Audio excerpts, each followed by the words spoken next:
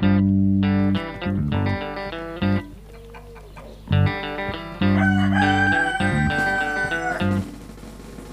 everyone, this is Aaron Moskowitz with the Get in My Garden podcast. I hope you're all safe and happy and making the best of your time at home. This is episode 61, and today we meet Keisha Wheeler of Catalyst Bioamendments, a composting and soil company she runs with her business partners, Casey Ernst, Zach Ellis, and Gregory Munn in Northern California. Follow their adventures on Instagram at catalyst_microbe_adventure. Keisha is also very involved with Elaine Ingham's online soil food web school, which is where I originally met her. She has a wealth of knowledge on the subject, and today we will learn a bit about her backstory and some fundamentals of composting.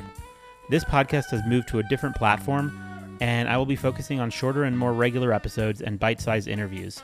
This means repeat guest experts going forward, which is what I've been talking about for a very long time. So you can expect more content from my interview with Keisha and also from Chris later in the month. Another thing that is finally taking shape is the newsletter. It will include a synopsis of each podcast, that supplemental content that I've been promising for a very long time, bios and info about the guest experts and their work, and then highlight posts from the Facebook group I created called Soil Balance with microbes, minerals, fungi, fertilizers, and bugs, and it will evolve into so much more. You can still sign up at getinmygarden.com in the yellow newsletter bar, or if you're not a member of the Facebook group yet, you can search for that group starting with Soil Balance, then enter your email where it asks in the questions section when you first join.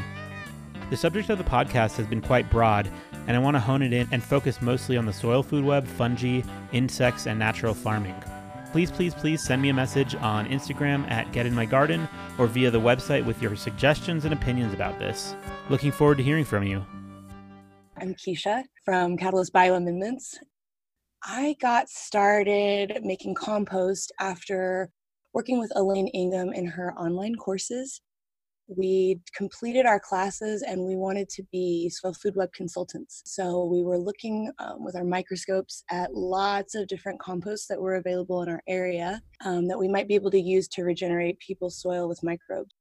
And what I ended up finding was I wasn't seeing a lot of microbial diversity in anything I looked at. It wasn't immediately the dream to be compost producers. We actually wanted to be consultants when we started the journey, but we became compost producers by default because we needed a product to start working with. And that's just led us into full-time compost work over the last couple of years. Amazing. And how long does that process take? Tell us about what you've seen. The soil wasn't great. And how long does it take once you're starting to compost to see results in somebody's yard? I see. So the composting process itself can happen fairly quickly. The pile is going to be hot for 10 to 15 days.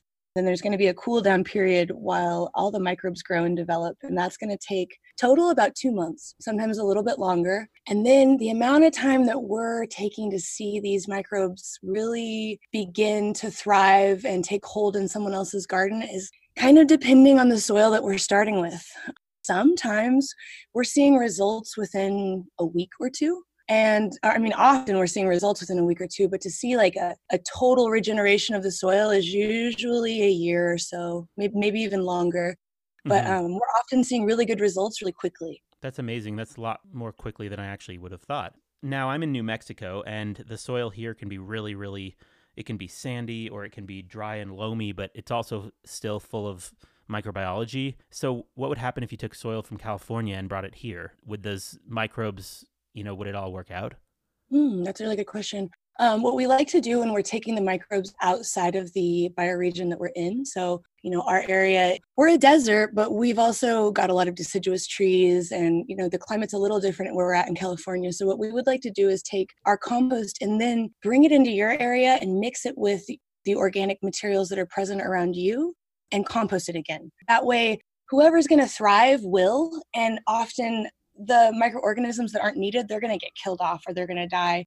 Anything that's going to stick will, and it'll work with the wood chips and the green material and the grains and whatever is available in your neck of the woods.